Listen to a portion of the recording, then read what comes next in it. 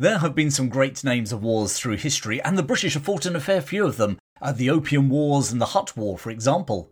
And recently, I told the story about the Pig War. But a war about an ear? Really?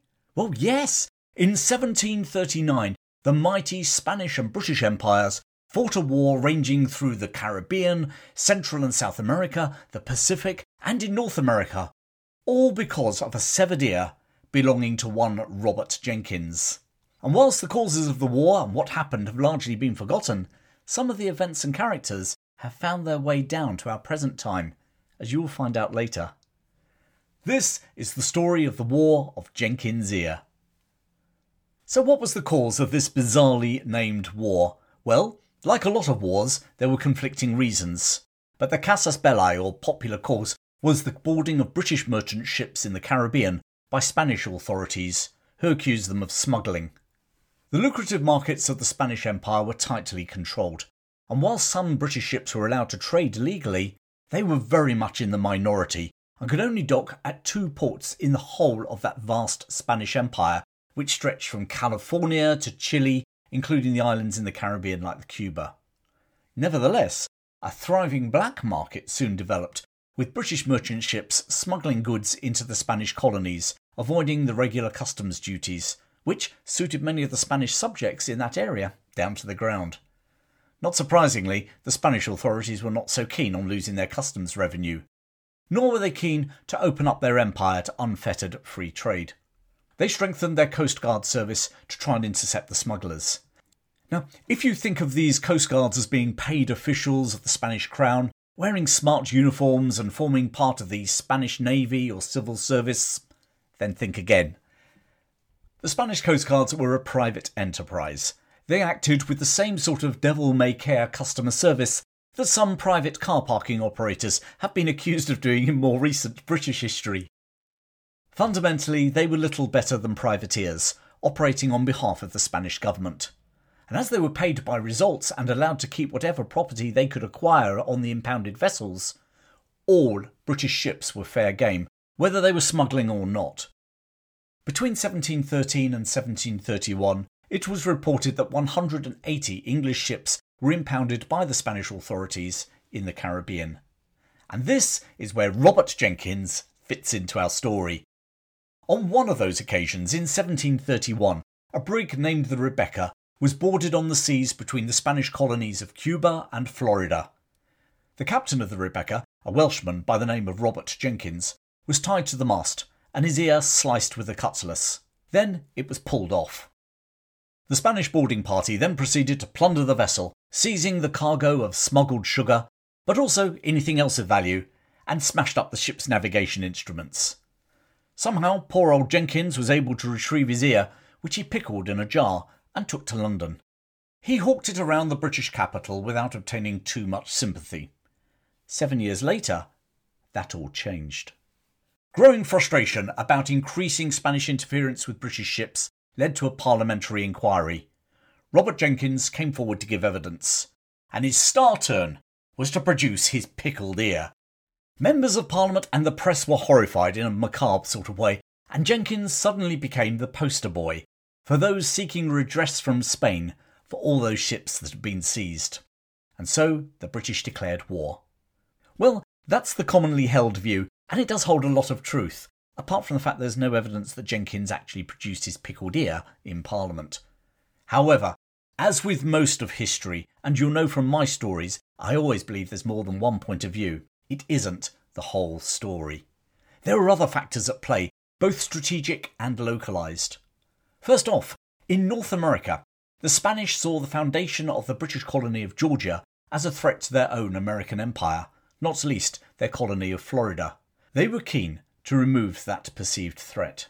Meanwhile, the colonists in Georgia were nervous of their Spanish neighbours to the south because they knew that of all of Britain's colonies in North America, they were the ones in the Spanish firing line. Secondly, at a strategic level, Great Britain was starting to worry about a shift in the European balance of power. There was an increasing concern about the growing ties between Spain and Britain's old enemy, France.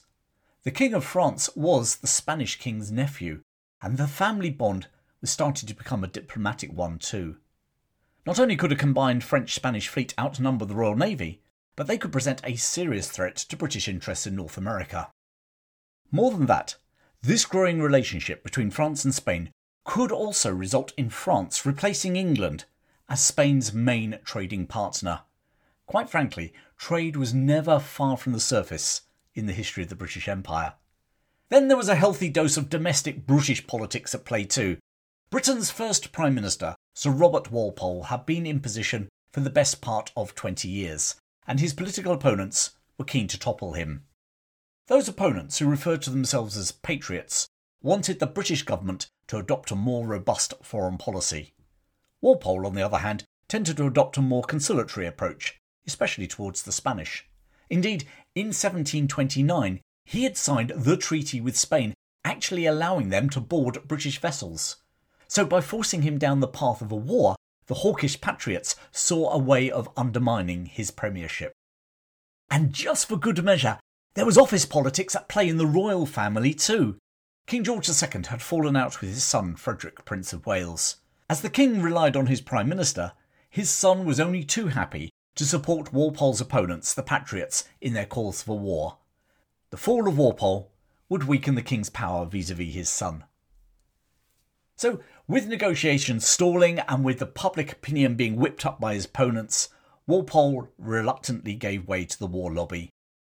A Royal Navy fleet was dispatched to the West Indies under Vice Admiral Edward Vernon in July 1739, and Britain declared war in the October. That news was greeted in Britain by cheering crowds and ringing church bells, in some ways not dissimilar to the joy that erupted at the outbreak of the First World War. On the 22nd of October, 3 Royal Navy warships attacked the Spanish port of La Guaira in modern-day Panama. Despite a 3-hour cannon duel with the land batteries, they were unable to land a force to capture the town and withdrew to the British colony of Jamaica. Round 1 to Spain. A month later, the British notched up their first success when Vernon himself led 6 ships of the line against the Panamanian port of Portobello. A successful bombardment silenced the Spanish defenders, and within 24 hours he'd captured the port, a feat that, despite several attempts in previous conflicts, the British had never achieved before. The news of the victory was greeted back in Britain with great celebration.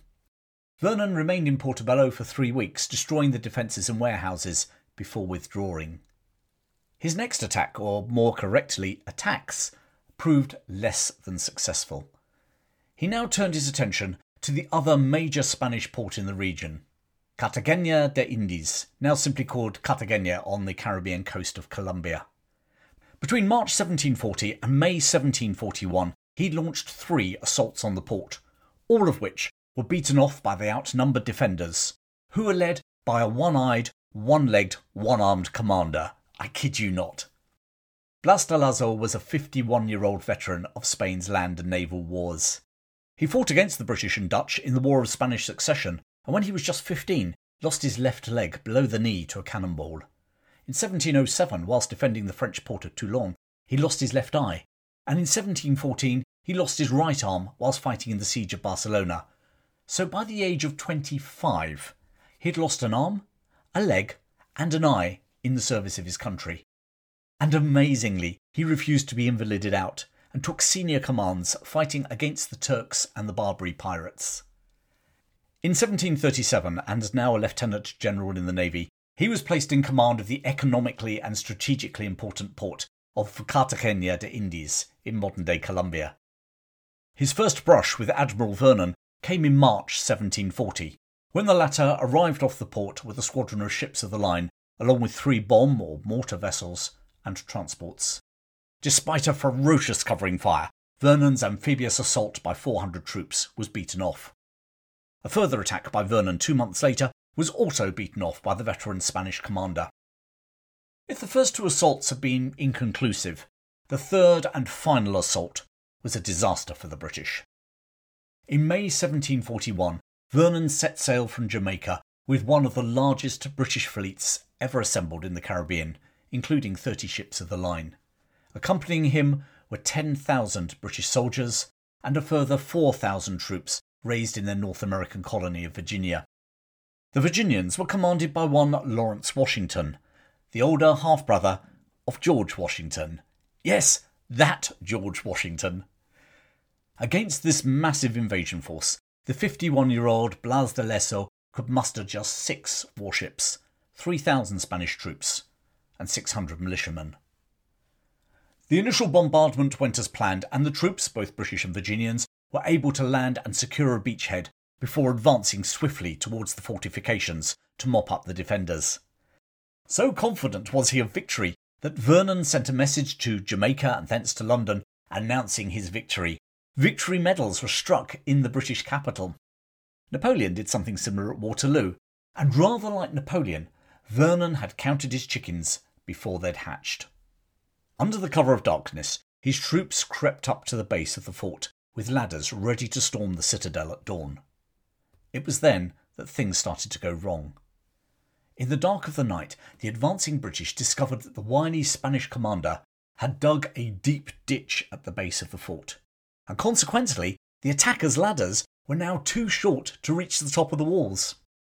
As the dawn broke, the British now found themselves in a deep ditch, and sitting ducks for the defenders above. With the British taking more and more casualties, and their morale rapidly dropping as the sun climbed in the sky, de Leso now ordered the Spanish garrison to deliver a bayonet charge. The British were routed and fled back to the beach, where they were only saved by the overwhelming firepower of Vernon's ships of the line. For the next month, Vernon fired on the fort, but was unable to conduct another mass landing, not least because his fleet had succumbed to yellow fever. Eventually, the English admiral was forced to sail away. Behind him, he left 6,000 dead British soldiers and sailors, out of his force of 27,000 men. The Spanish had lost just 1,000. Despite plans to attack Havana and a futile landing at Guantanamo Bay in Cuba, the war in the Caribbean fizzled out. Apart from those 6,000 dead sailors and soldiers, there was one more casualty from this British defeat. Sir Robert Walpole, Britain's first Prime Minister and to this day her longest-serving PM, was forced to resign. Attention now moved to North America. The colony or province of Georgia, which had only been established in the early 1730s, was regarded by the British as a buffer between the rest of their North American colonies and the Spanish in Florida. The problem with buffer zones is they're often seen as a source of tension and something to fight over. Now, the Spanish didn't mind a blank, neutral zone between Florida and the colonies to the north, but Georgia brought the British right to their borders. And as I said earlier, this was raising tensions locally as well as internationally. Co-founder of the British colony, James Oglethorpe, had seen the writing on the wall. A few years earlier, in 1737, he was allowed to raise the 42nd Regiment to defend the colony. When the war broke out in 1739, Colonel Oglethorpe, as he now was, encouraged local Creek Native Americans to sally across the border to attack outlying Spanish settlements. Then, gathering his regiment along with volunteers from the other British colonies, in 1740 he led an invasion of Florida. Rather like down there in Cartagena, the attackers didn't fare well. Oglethorpe's assault on the Spanish fort at St. Augustine was beaten off, and he retreated back into Georgia. In 1742, it was the turn of the Spaniards to go on the offensive.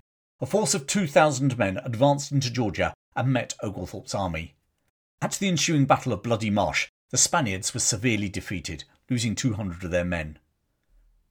By now, the War of Jenkins Ear had been subsumed into a far more serious European war, the War of Austrian Succession. The spats in the Caribbean and Florida, Georgia were small fry compared to a war that had now erupted between Spain, allied with France, Prussia and Sweden, amongst others, against a coalition consisting of Great Britain, Habsburg Austria, Russia, Sardinia, the Dutch and Hanover, plus a few more. The War of Jenkins Ear was to all intents and purposes over. Although, as Britain was still fighting Spain in this new war, the conflict didn't officially end until that war was brought to a close in 1748. There was one small hangover from the War of Jenkins Ear that rolled over into the War of Austrian Succession. The Anson expedition.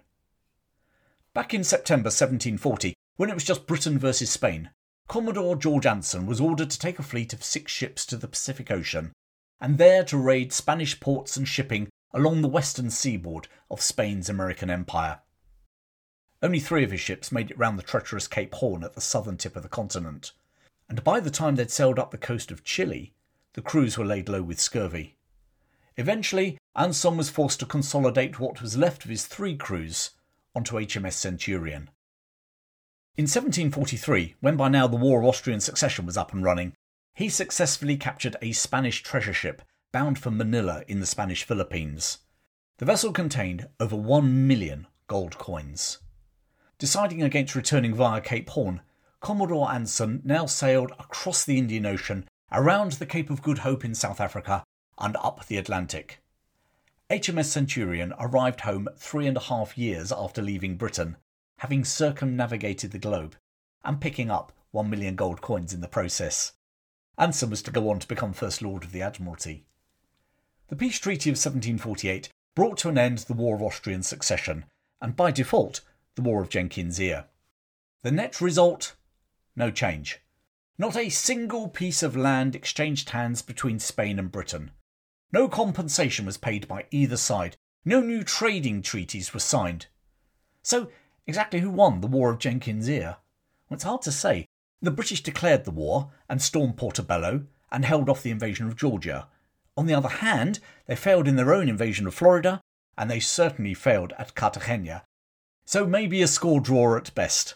But, and I say this as a patriotic Englishman, maybe the Spanish just nicked it. All in all, it didn't achieve very much. Hardly surprising then that it's been forgotten. It possibly wouldn't be remembered at all if it hadn't been for the slightly bizarre name, the War of Jenkins Ear. And that raises a question. Whatever happened to Robert Jenkins? Well, whilst the war to which he'd helped fuel was being fought, he was given command of an East India Company ship and ended up briefly administering their small island base of St. Helena in the mid-Atlantic. That's the island that Napoleon would be exiled to after the Battle of Waterloo. And after that, he disappears back into the mists of history. And yet, links to the War of Jenkins Ear do live on to this day. In Britain, both the Portobello area of Edinburgh and Portobello Road with the Portobello Market in London celebrate Admiral Vernon's only major victory in that war. Meanwhile, his nemesis, the one-eyed, one-legged, one-armed Blastelezo, is commemorated in both Colombia and Spain. He's rightly regarded as one of Spain's greatest naval commanders, and a frigate currently serving in the Spanish Navy bears his name. Every year, at Wormslow Plantation near Savannah in Georgia, the Battle of Bloody Marsh, where Colonel Oglethorpe defeated the Spanish, is commemorated.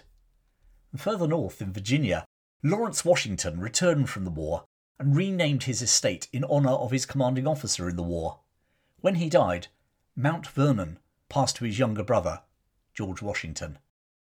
Oh, and there's one last link that is definitely worth a mention. Remember that the main reason the war was fought was because British merchant ships were being boarded by the Spanish coastguards? Well, it was an affront to British national pride and also to her trade. And it was felt that British ships should be able to sail the seas in safety and without interference. In August 1740, less than a year into the War of Jenkins Ear, a masque about Alfred the Great was performed at Cliveden House in front of the Prince of Wales.